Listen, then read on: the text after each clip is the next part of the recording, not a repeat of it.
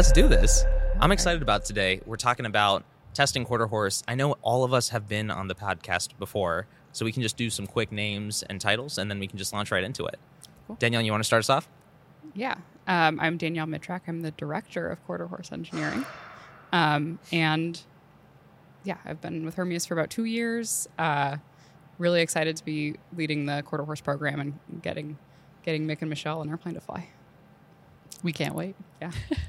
Sweet. Michelle, you want to introduce yourself? Yeah, Michelle Turlick, a flight test engineer. That was quick. Mick Mansfield, director of flight test engineering. We can't wait to get an airplane. Oh, yeah. And I'm Anthony. I am leading up the avionics development and test team here at Hermeus. So I'm super excited about this episode of the podcast because we're going to be talking about testing Quarterhorse, both leading up to flight and then also through the flight test program itself. So I really want to start off with Michelle and Mick talking about, hey, like, what is flight test? What is the flight test org? What do you do here at Hermeus? What would you say you do here at Hermeus? Let's start there just to baseline what flight test is and what it means here at Hermeus. Okay, you want to take this or shall I? Either way. I'll take it away. Okay, so flight test essentially proves the vehicle in the air. I think it was Wilbur Wright or somebody back in the early days said, First flight test engineers. You can prove a lot on the ground, but if you really want to feel what a vehicle does, you got to take it into flight. Mm-hmm. And all of the great stuff that gets done during design, the build, the design, the CAD, all of that kind of stuff comes to a point when we get to flight test, and we go up, we push it into flight test, we make sure that all that CAD, all that stuff works, and we test the limits. So we basically take the airplane to its limit and make sure that it's behaving as it should do. Oh, yeah. And we get a great product. Yeah. So a misconception that people might have is, hey, you have all these engineers who are building this plane. Like, why aren't they testing it? Like, why do you have this separate flight test organization? What is the skill set and expertise that you guys bring to the table that the engineers might not necessarily have? Yeah, it's a complete discipline approach. So really the flight test discipline itself, it's the entire spectrum of planning, conducting test, analyzing test data, and then reporting on the results. Mm-hmm. And so such that it's a meaningful decision making tool. And going through the whole process, it's a very specialized approach, just because airplanes are very specialized things. Airplanes a system of systems and an aerodynamic eggshell, and having the understanding all the nuances, all the depth, all the complexities of that system of systems, how it can react in a very complex environment is really a specialty of test, and it's a specialty of engineering. Really, flight test engineering at its core is a risk management philosophy. So throughout the whole process, you're looking at what level of risk do we have, what level of risk are we willing to accept, and how can we leverage our engineering, design, analysis tools, all that, everything we have at our disposal to maybe design out some of those risks or identify the ones that we need to accept and take forward. And when we know those consciously, and we can make an informed decision on here's how we'll manage it in terms of procedures, in terms of design, in terms of flight test approach, and plan it and go. Oh, yeah. So, it's design, risk management, and execution. You mentioned something that I really like, which is hey, figuring out what your risk posture is and then being able to rely on the engineering tools and to be able to really quantify that decision-making process as well. So I know that you guys work a lot with the engineering team as well. Danielle, do you mind talking a little bit about what flight test looks like in terms of how the engineering org uses a lot of the guidance that they provide to just iterate quickly on even things from design to planning and things on that front too? Yeah, so the engineering team, especially here, the approach that Hermeus is taking is much closer to kind of the new space approach to aviation. So it's really important that we have the flight test team involved in all of our design reviews very early. Pre-design review while we're trying to design what the system does. We need to have an understanding of what inherent risk we're building into the system so that they're informed and are bought into that risk posture before we're trying to fly. And they're like, no, we can't have this type of system operating on the aircraft. So I'm in meetings with Mick and Michelle, are in engineering meetings daily, and constantly providing input to how the aircraft's going to respond in flight, what sort of problems we're going to face operating on a range, operating the aircraft generally, and informing what Hermeus has, which is a lot. We have a lot of aerospace engineers, and people that have operated and designed airplanes before, but we have a lot of rocket engineers too, and getting them up to speed on all of the aviation specific pieces that they haven't thought about since college at times. Oh yeah. Are there specific examples of things that you immediately jump to and say, like, hey, based off of all of these experiences in the flight test world, and then coming to Hermeus, which, you know, is a mix of lots of different engineers from lots of different backgrounds. Were there specific things that Nick, you, Michelle, or even Danielle came into and say, like, oh, here's a new way that maybe Hermeus isn't thinking about yet that was immediately obvious to you with your flight test background?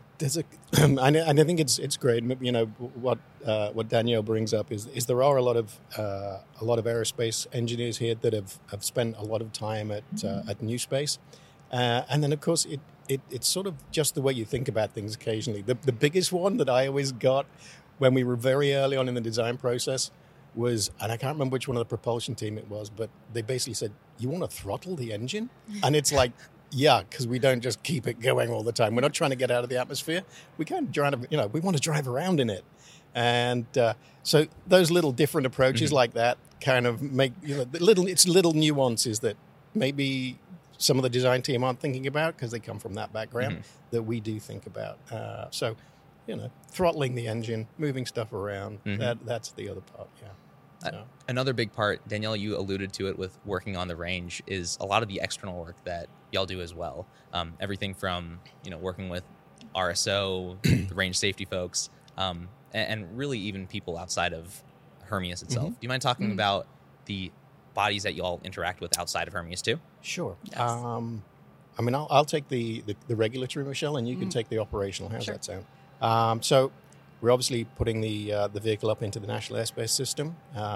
We have to cooperate with everything that already exists within that system. So a lot of my work at my level is dealing with the regulatory authorities, the FAA, the other regulatory authorities that feed the FAA, so SAE, Society of Flight Test Engineers, Society of Experimental Test Pilots, so that we feed the industry to get to us to this new space where we're going, because we are building a Mach 5 vehicle, and one of the things that, you know, Mach 5 vehicles do is they eat up a lot of ground very quickly. Nobody's really prepared for that yet in the aerospace world. In the rocket world, sure, people are used to things going Mach 5. Airplanes, not so much. We are breaking ground every day, and that's what makes my job really interesting. From an operational perspective, Michelle? Yeah, operational perspective, it's working with the range, working with RSO, working with the folks we're going to be interacting with. What is an RSO? Range Safety Officer. Yes. I know. We love our acronyms. We love acronyms. Yes. I'm going to try to call them out as we say them, but I probably will do forget. it. Yes, keep us honest. Yeah. We'll keep you honest. Yeah, always. So working with the range, working with the control room, figuring out how are we going to architect to operate. So it's not just a question of global FAA. It's a question of, you know, what airspace are we operating in locally? Who owns it? Can we get the frequencies? Can we make sure that we have those? And we have our range times. We have the plans on where we can fly, where we can't fly, and, you know, sometimes to a very specific level of detail that we can then develop our flight plans and go from there. Yeah, Michelle, I'm glad you work with the RSOs, just because I've went through RCC 319, which is a Spectra flight termination systems, Yes. and I'm like, oh man, I'm not jealous of the people who have to interact with these folks day in and day out. Yeah, but really it's communicating. You know, as Danielle said, you know, what is our system? What is our risk posture on that system? And a lot of things we're doing are relatively unconventional in the aerospace industry, and being able to communicate that, get the external buy-in, you know, where we're going to operate, you know, who we're going to be operating with, and have them, you know, on the same page in terms of our goals, our objectives, and our risk posture is very, very important. And that's coordination that happens, you know, months and years before you go and get your first flight. Oh yeah, I think that you mentioned that the things we're trying to do here are pretty unconventional, which I think is immediately obvious as soon as you start getting into our program and things are weird, and, you know, the FAA doesn't really know how to handle a plane like ours. Something I found is we find ourselves at this weird Venn diagram intersection where, hey, we don't have the operational complexity of, say, a rocket. We don't have cryogenics or anything like that. So we have some flexibility to iterate a lot, crawl, walk, run into some of our testing. But on the other side, you also don't have a pilot on this platform. So you can actually put a little bit more risk into that flight test program as well. So you kind of have this pretty wide trade space in terms of test philosophy or even like how you actually want to test this vehicle. Danielle, do you mind taking a second and just saying like what makes Quarterhorse a weird airplane to think about, both on the engineering side, but even when we are out here testing this vehicle? Like what makes Quarterhorse unique? What makes it the same? And then I would love it if Michelle, you and Mick talked about the flight test vantage point of what makes Quarterhorse unique and what makes Quarterhorse the same as other flight test programs you guys have worked on before. Yeah, so from the engineering perspective, it's the breadth of range that Quarterhorse operates in. Because we go from takeoff to Mach 5 to landing, that's the difference. And engineering wise, like speaking, specifically engineering wise, and a little outside of the test environment, it's an entirely transient problem. We have no steady state operation in our mission. I'm gonna use a flight test word, in our flight envelope and not in our trajectory. Oh, hey. Well done. You trained me well. Flight envelope. This is how we gel as a team. We talk about the same things. Slowly hive mind. Yeah. So it's working. Yeah. I mean, it is a flight envelope. It is an airplane that when we're really trying to like hit this thing up to Mach 5, it's gonna follow a pre-planned flight profile, which I would say is likely like a trajectory. But we do have a flight envelope that the thing operates in. So the transient nature of the problem allows us to flex in certain ways, and it's also like an aircraft that is very highly integrated. The length of the root of our wing is a third at least of the length of the fuselage. We don't have as many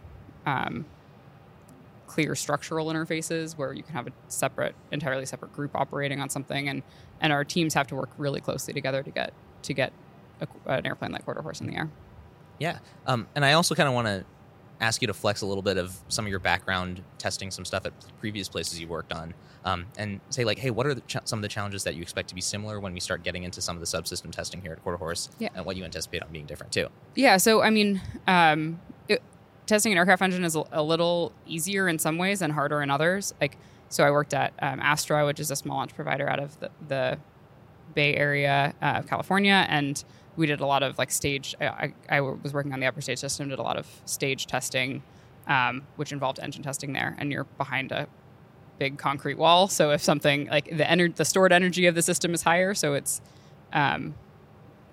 less safe in some ways, but you have big walls. And I remember interviewing at Hermeus, we had the seed round engine, the shipping container that's behind us, out at PDK still operational, and we were just like standing off to the side behind just a couple feet just back. Like a safe distance, but like enough that you can feel the vibration of even that little engine, and then the afterburner kicks in, and Glenn remembers seeing me jump because I am I'm a jumpy person, and so that like loud like pop when the AB kicks on, like it's different, but you can like be closer to it, you can kind of see into it, which is like without cameras, which is a little different,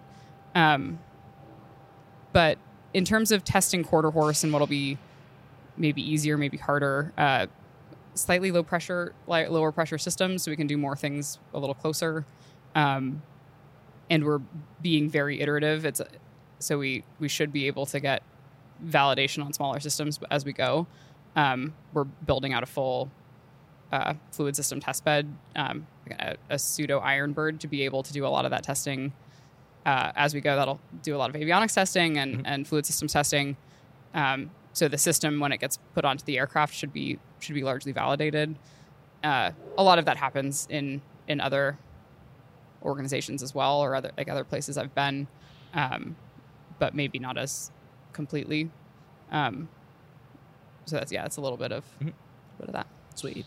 Michelle, I want to ask you the same question in terms of what makes Quarterhorse unique, what makes Quarterhorse not unique, and then talk a little bit about your previous test background and what you anticipate bringing to the Hermeus team, and maybe what's going to be different about testing Quarterhorse. Yeah. So Quarterhorse, it's a very ambitious program in terms of the flight test buildup. Where I say we're a bit more aggressive than most platforms that I've previously worked on, which is to be expected. This is entirely research and development type vehicle, whereas some of those were more certification type projects. So the level of system maturity, fidelity, and also the entire goal of the flight test program differs quite a bit. But the fundamental flight test process is the same. You're going to go and you're going to identify your risks. You're going to go do your planning. You're going to try to manage and mitigate those risks to an acceptable level and go and make an informed decision to test. So in that respect, going and executing a flight test program, you follow that process. And the process is what it is for a reason. You've got 120 years of flight test experience back from the Wrights, becoming the first aerospace engineers, the first test pilots, and the first flight test engineers, and all the amazing things that they accomplished. But setting out that disciplined approach and following that disciplined approach, really you can apply it very easily between one aircraft to another. Just a question of aggressiveness and risk posture. Oh yeah, and a related question there is, in terms of what we really want to be getting out of Quarterhorse, it's not necessarily like a fighter where, we were anticipating a pilot doing, a slew of different testing, an aircraft that we have to maintain for extended periods of time. Really, it's a vehicle with a pretty small lifespan. How does that affect how we think about flight tests, whether it's coming up with test cars or test points? How does that change the approach for testing Quarterhorse, specifically getting into flight test? I think I can take this on, and this one kind of goes all the way back to the conversations that Danielle and I have right from the get-go. Normally, you'd certify an airplane, if we were going to take this into commercial service, and we will take Halcyon into commercial service. So this is something we have to think forward to for 20,000 cycles and 20 years worth of life safely. With Quarterhorse, we can iterate quickly, we can move it, and we know that the primary purpose of Quarterhorse is basically to wrap an airframe around the engine, our TBCC engine, and get that into flight as fast as possible. The other thing we don't have to worry about too much is putting a pilot into the airplane. The other part of the flight test brethren are the test pilots, our meat servos. And what we don't have to worry about is putting that meat servo into the controversial flight. term. Yeah, controversial term. Into the flight deck. So we can move a lot quicker, we can iterate, and we really don't have to make Quarterhorse last for a long time. So we can design it to lower minimums. It doesn't have to last for as long, and we can move quick. We can move really quickly. And interestingly, one of the things for me, Danielle, thank you. You set them up. I'll knock them down. You mentioned the flight envelope. We have a flight envelope. I think this is the first flight test program where I've ever actually pushed the airplane right to the edge of its flight envelope deliberately, because we don't have a flight test pilot on board. We don't have a crew on board. We know the airplane's not designed to last for a million years, so we're okay with that. And we can push the vehicle very quickly to a limit. And if it goes into the desert, and again, this is why we work with the 412 and the other test wings. If we push it into the desert, hey, no harm, no foul. Yeah. I've definitely noticed at Hermes we have a lot of different levels of the crawl, walk, run, whether it's Quarterhorse, Dark Horse, Halcyon, and then even within Quarterhorse, the different tails. So even Tail 1 intentionally is not going to be a hypersonic vehicle. Right. Do you mind talking about why we decided to make that decision and talk a little bit more about what the scope of Tail 1 actually is for us? Yeah, I'll take that one to start, and then you guys can jump in. The fundamental thing is that we have to build an airplane, a hypersonic airplane that also can be operated at low speeds. So we have to get really good at takeoff and landing. We have to get really good at working with the range and operating the vehicle in the lower speed regime. Like we'll be there a lot, so we have to be able to do it. And then we can start getting some data on our aircraft reaching Mach 1, reaching transonic, as long as we don't lawn dart it before then. And even if we did lawn dart it at before we hit Mach 1, I don't like the Mark 1 vehicle, the tail one, the first aircraft we build will still be successful if we can get it off the ground. Yep. Absolutely. Yeah, the faster that we can get real data in real world operational conditions, it's worth for 20 million hours of simulation and modeling. Oh yeah. You know, one flight test, one hour flight test will give you that.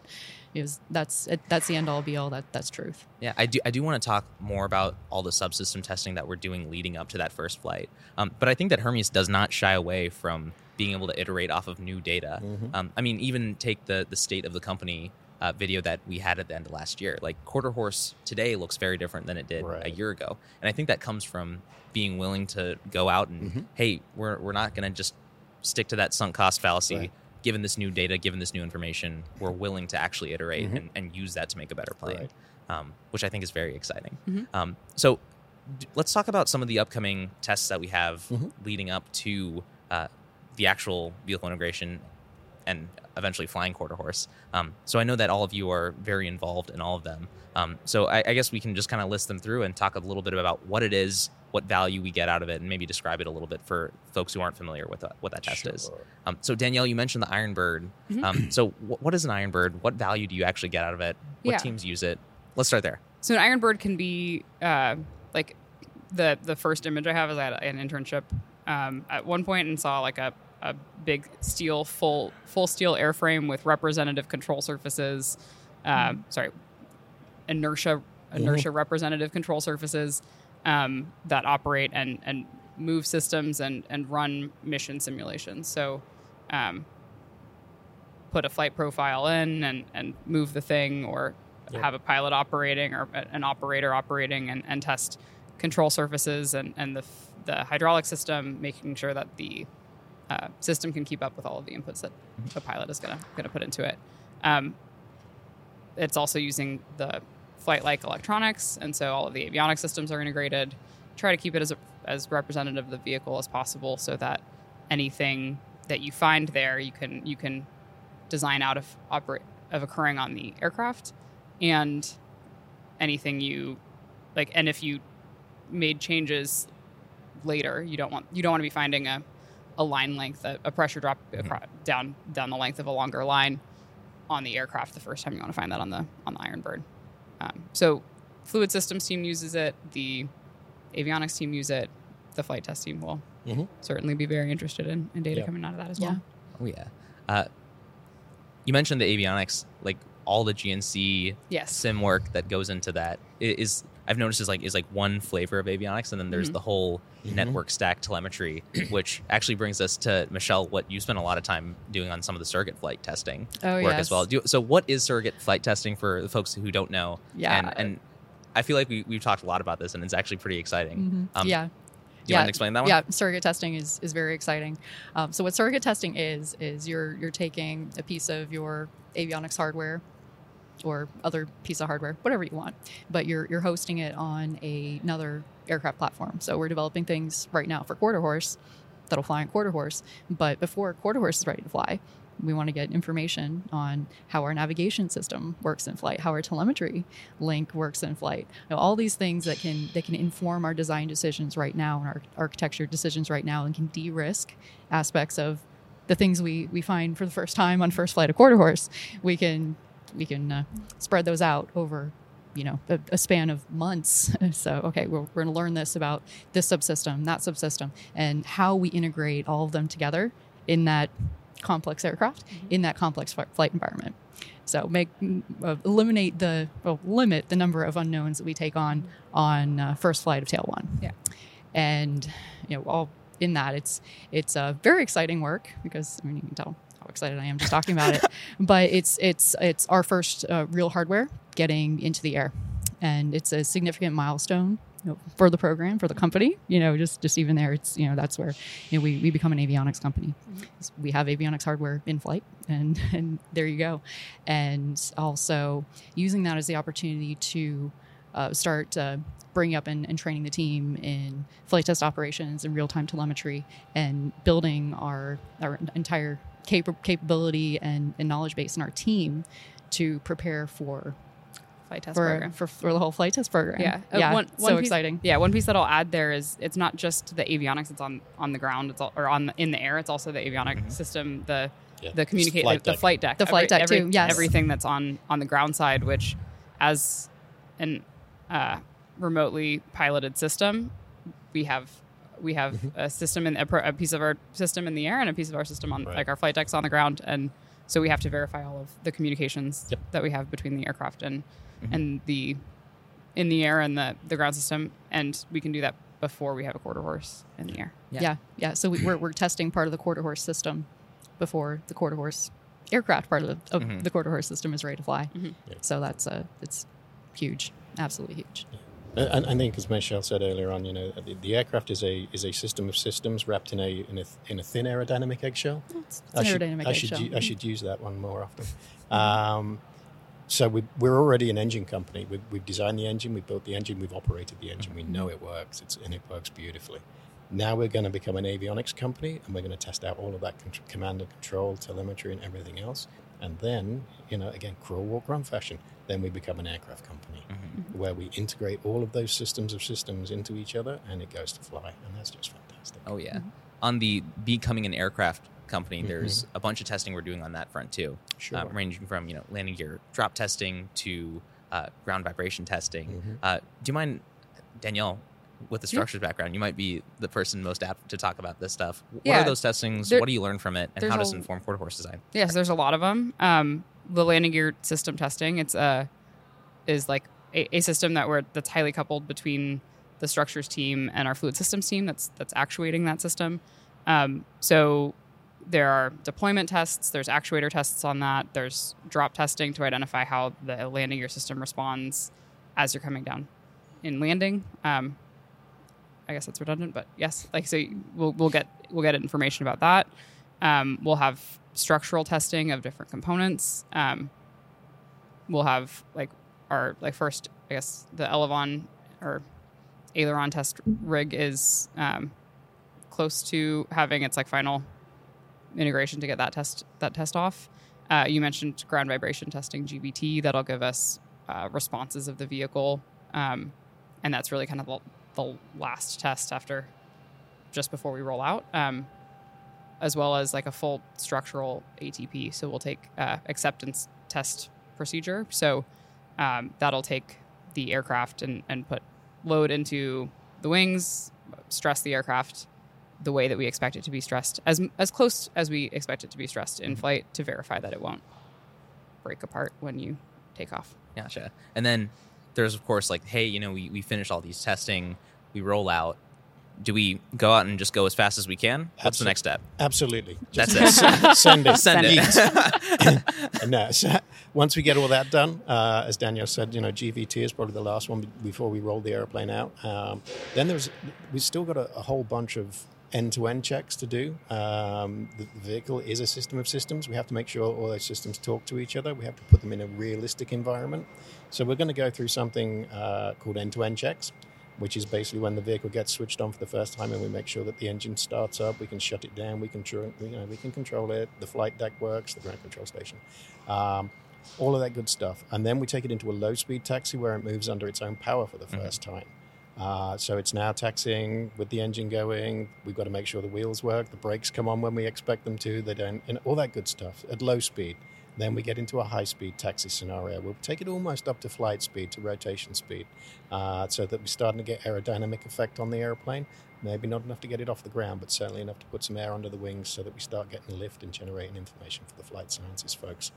And then, and only then, if that all looks good and everything comes together, we'll take it out to the range and we'll put it down a runway and we'll make sure that it takes off. And that may take a while. We may do a few more high-speed taxi runs, while we're trying to get it into flight. But eventually, that's all going to lead to the airplane coming off, taking off, and flying around, which is going to be very exciting. And the other thing that does, of course, is it prepares us as a team to go into that flight. It prepares the test pilots, the test engineers, the support engineers, everybody back at the factory. We're always learning. We're going to be pretty hard on brakes. We're going to be pretty hard on the tires. So it just, all those reps that we get in, it helps us. Everything helps. Oh, yeah. You mentioned just getting everyone trained. I think there's, of course, the logistical side of training. I think there's also probably a culture side of testing as well. Sure. Yes. We all saw how excited Michelle got talking about surrogate flight testing. But I think some of the most fun stories come out of testing. Both whether it's prep for a test or the test itself. It's always fun when something crazy happens. It depends. Usually avionics is like, we're glad we got the data system working, and now something crazy happened. Like, so this is, Danielle, you're going to hate me for saying this. It's your perspective. My perspective is, it is actually a little exciting for avionics when we have like a mad dash to the finish line and then something breaks, because it's like, man, like we did it, we burned some midnight oil and now we learned a thing. I am always happy when we learn the thing too. But it is like it's always a bittersweet it's moment, always though. a little bittersweet. Oh yeah. I love breaking things. It's super fun. Oh yeah. I think like the one that comes to mind is, I think like it was like DeAndre and I, like, this is maybe like a year ago, because of course we had like the whole Notre Dame test campaign, but I think we were just like, everything that could have been broken was broken, but we like have it just in time, it's working, first day of test, and we're testing a plastic inlet, and we learn very quickly that doesn't work, and it's just like testing it like informs iteration, kind of like we were saying before, but it is just like, we were just like, DeAndre and I were just like high-fiving each other. We were just like, oh man, we did it, like we made it, we learned something, and now we're like that's much closer to the right solution. I'm sure y'all have a bunch of fun test stories. I want to just kind of give the floor to y'all and see like what are the fun ones that come to mind that you would like to share here. I think anytime you're pushing a limit, those can be fun.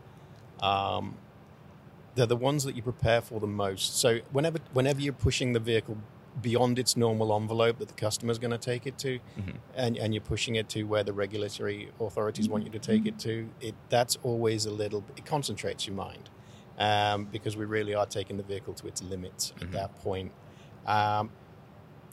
No matter how much you plan for those things, there will always be something that just catches your attention. The ones that I always can think of, and Michelle is probably going to go on the same track, are flutter tests, where we're actually deliberately stimulating the vehicle to almost come apart. And flutter for the audience is basically a dynamic condition where the airplane starts to vibrate, and it can go into a resonant mode very quickly, and then essentially you get what's called explosive flutter, and the airplane comes apart, and hopefully the crew eject. So again, when you're doing those tests, you prepare for them very carefully. You prepare for them, almost to the second of what you're doing at any point during that test. But then, of course, something won't be right. And the classic one is we operate in the atmosphere. Well, the atmosphere doesn't like the 1976 US standard atmosphere. It doesn't go down by 2 degrees every 1,000 feet. Sometimes there is an inversion. Sometimes there's a gust. And if you're doing something where you're right on the edge of the envelope already, and you catch an inversion, whoops, we just blew through the envelope. And at that point, it's like, hey, we shouldn't be doing that. So those ones get your attention, but they're the most fun to do. They really are, because you come back down and you go, yeah, I'm alive. It's great. Yeah, you're really executing at your highest capability, in terms of preparation as a team, cohesiveness, focus, and planning and execution. And there are a lot of exciting flight test stories, but I'd say probably the most rewarding testing is the ones that you do all that planning and preparation for. And unexpected things happen, you handle those as a team, and you come back, and really the best days are the boring days, I would say, because that means that we've properly understood and planned for the potential unknowns, and had our plans for what we would do if we encounter those unknowns, and then executed those and came back and test another day. Oh yeah, that's exciting stuff. So I think something that both of you mentioned also were just like, getting this team like used to flight test program, which, admittedly this team, especially as a company, we haven't had that experience of doing. And then of course, like, we see these other flight test programs, many of which are very expensive, many of which take a very long time to actually execute the entire flight test program. Right. How do you think about here at Hermeus, in the spirit of being lean, moving quickly, having the purest form of the flight test program, both like, how do we think about things in terms of like what that flight test program needs to look like that might be unconventional? And then of course, like kind of a related question is, coming to Hermeus, especially being a startup, I'm sure that it would be surprising to me if neither of you were nervous about like, oh man, like we're gonna do this as like a new company. What are you personally nervous about, or maybe even worried about? Like, hey, like this is something that like we're super excited for, maybe, but like it's a little nerve wracking in terms of getting into flight test for the first time. Yeah, always, and there's always that tension in being a flight test professional, of being aware of all the things that can go wrong, Sure, and planning for them, managing them, and mitigating them, and then at the end of the day, accepting what you can't plan, manage, or mitigate out. In terms of the startup mentality, there's a lot of aggression. There's a lot of willingness to get to hardware and push and see how far it can go, and the acceptance of breaking things. So I'd say organizationally, it's aggressive, and that's our posture, and that's what we need. That's a differentiator for our team. That's part of what makes our approach so valuable, and how we're driving down times for design, build, test, fly, and then design, build, test, fly again. So in that, it's understanding and accepting that mindset, and furthering that mindset, seeing the value. It's a tool, and we're using the tool appropriately, but that also brings in some other considerations for flight test. We know that going in, we're accepting a higher risk posture, and as we go through, that's something that we document, plan, communicate, and at the end of the day, get everybody's buy-in and go forward, accept it. So part of the part of what's really exciting about the approach is that everything that we're doing is essentially envelope expansion. We are continually pushing the limit, pushing the boundary, pretty much on every flight for Quarterhorse.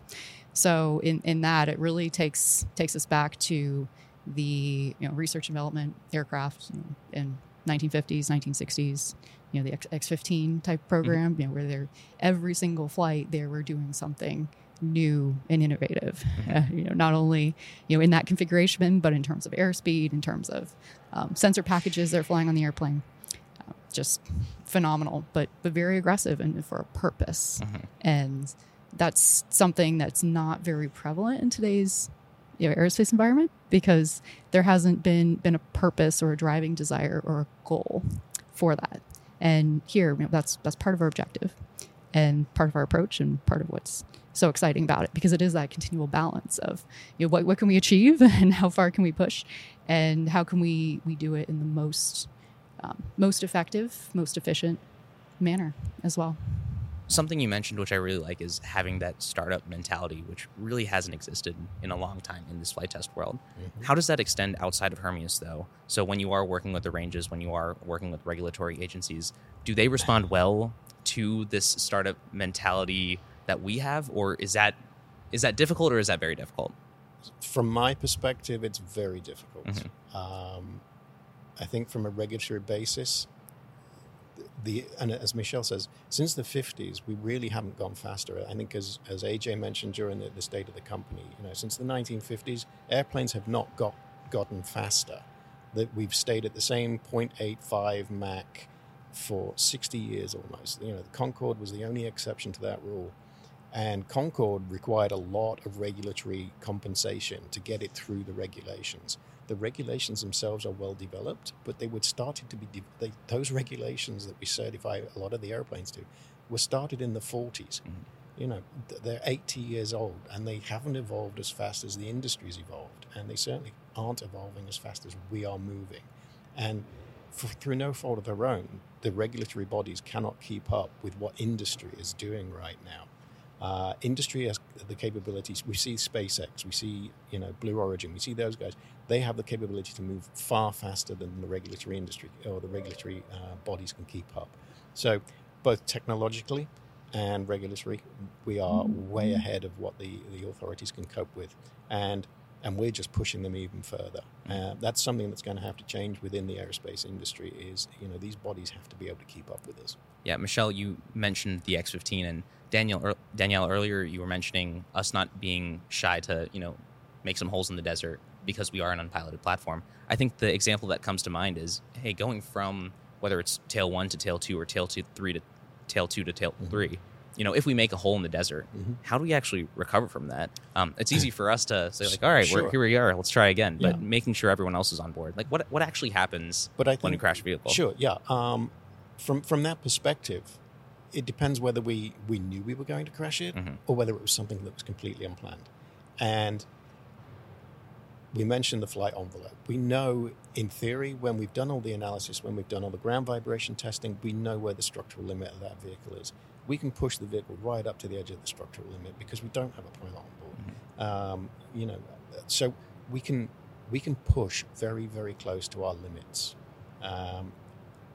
If, for whatever reason, we push close to that limit and it comes apart and it ends up in the desert, we can say, yeah, you know what?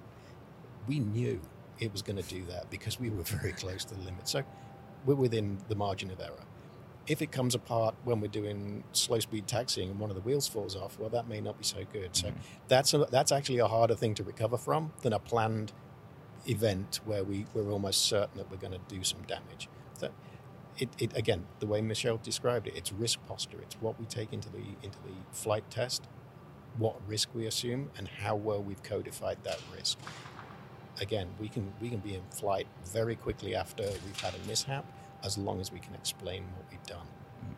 So that's again, some of the approach that we have to take as an engineering company is having that track and traceability to be able to get us to that standard where we can just say, yep, this is what we did, here's the data, and we knew it was probably going to do that.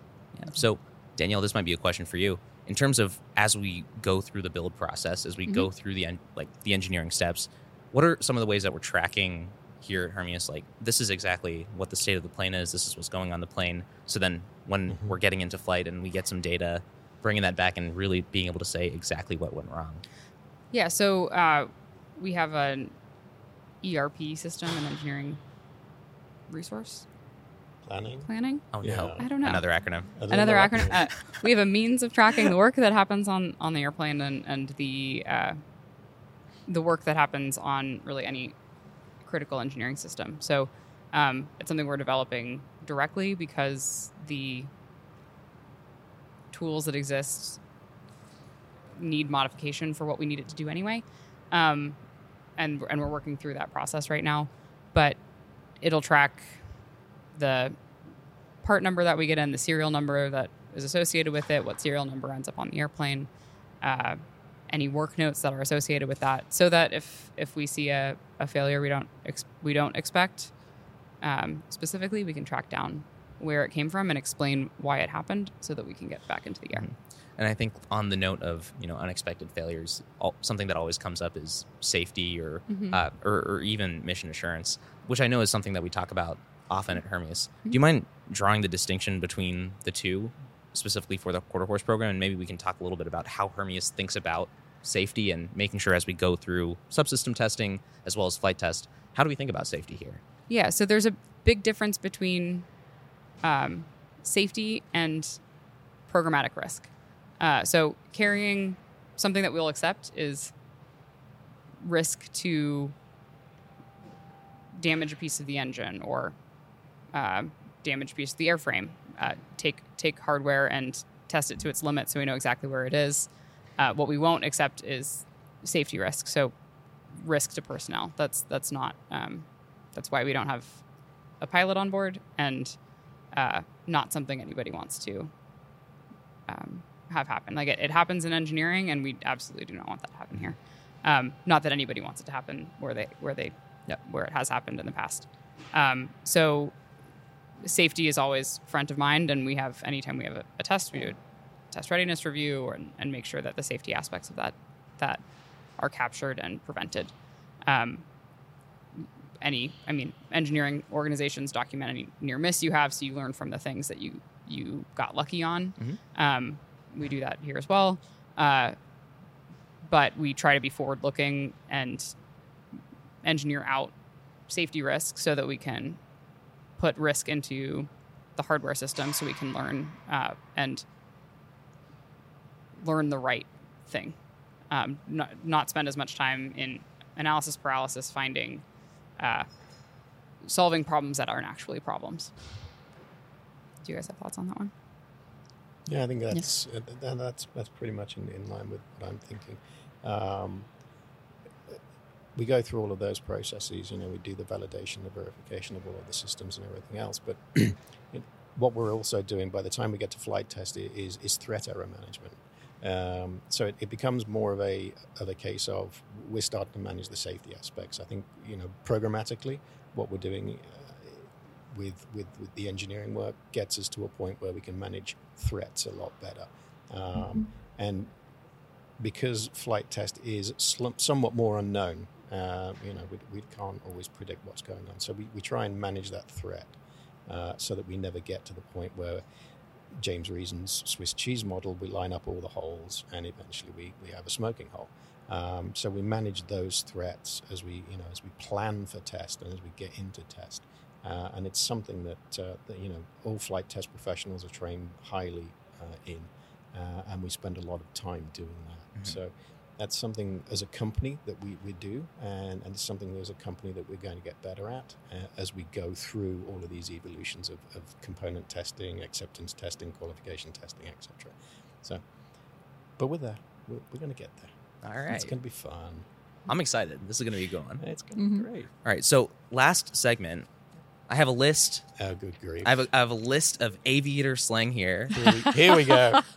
Brought to you by Marty, the man behind the camera. Shout out, Marty. So some of these I didn't know. So I'm curious to see how we do here. All right. First one here is ACM. Air combat maneuvering.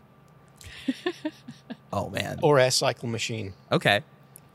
So I want you to say what it is and also like what it also is. Like, do you mind giving a definition for the folks who don't know? Sure. Yeah, air combat maneuvering is basically what you see them doing in Top Gun.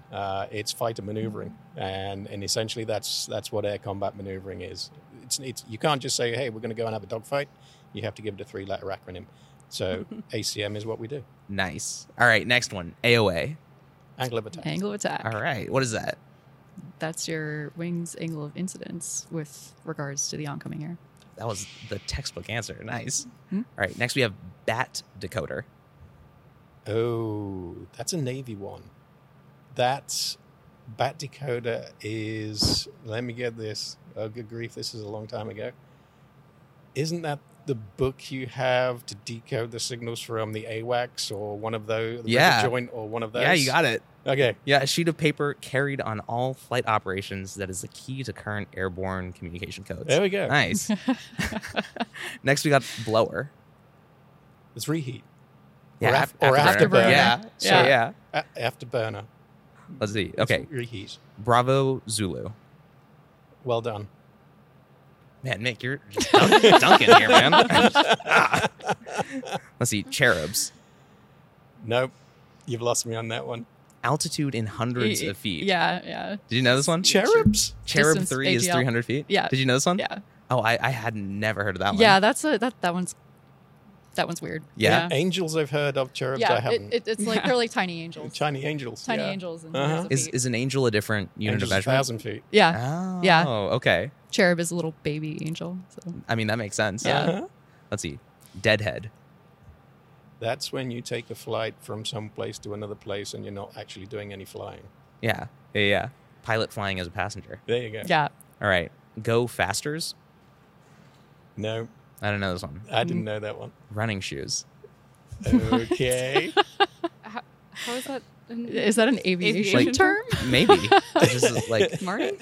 I gotta grab my go fasters. It's like, shoes, really? All right. Go juice. Jet A. Yeah. Jet fuel or coffee. I was going to say coffee. Yeah. but You shouldn't get those too mixed. Are you feeling the airplane or are you Or feeling maybe you the should. human? I guess either. It could be both. Yeah. I mean, everyone loves the smell of jet fuel in the morning, right? Right? Yes. It's the smell of I freedom. think there's only one person who actually does, and it's Glenn. Like, there was a while where Glenn was looking at Jet A scented candles on Etsy. Nice. And We got to be testing more. If I know. Glenn's- Yeah. I think this was before we were finding the engine. We can just make our own. We could very easily. Yeah. I was a little terrified because Jet A smells atrocious. It's amazing. You got to love it. I've slowly been. We're getting there. We'll get you there. Baby steps. Don't worry. All right. Next, we got Goat Locker.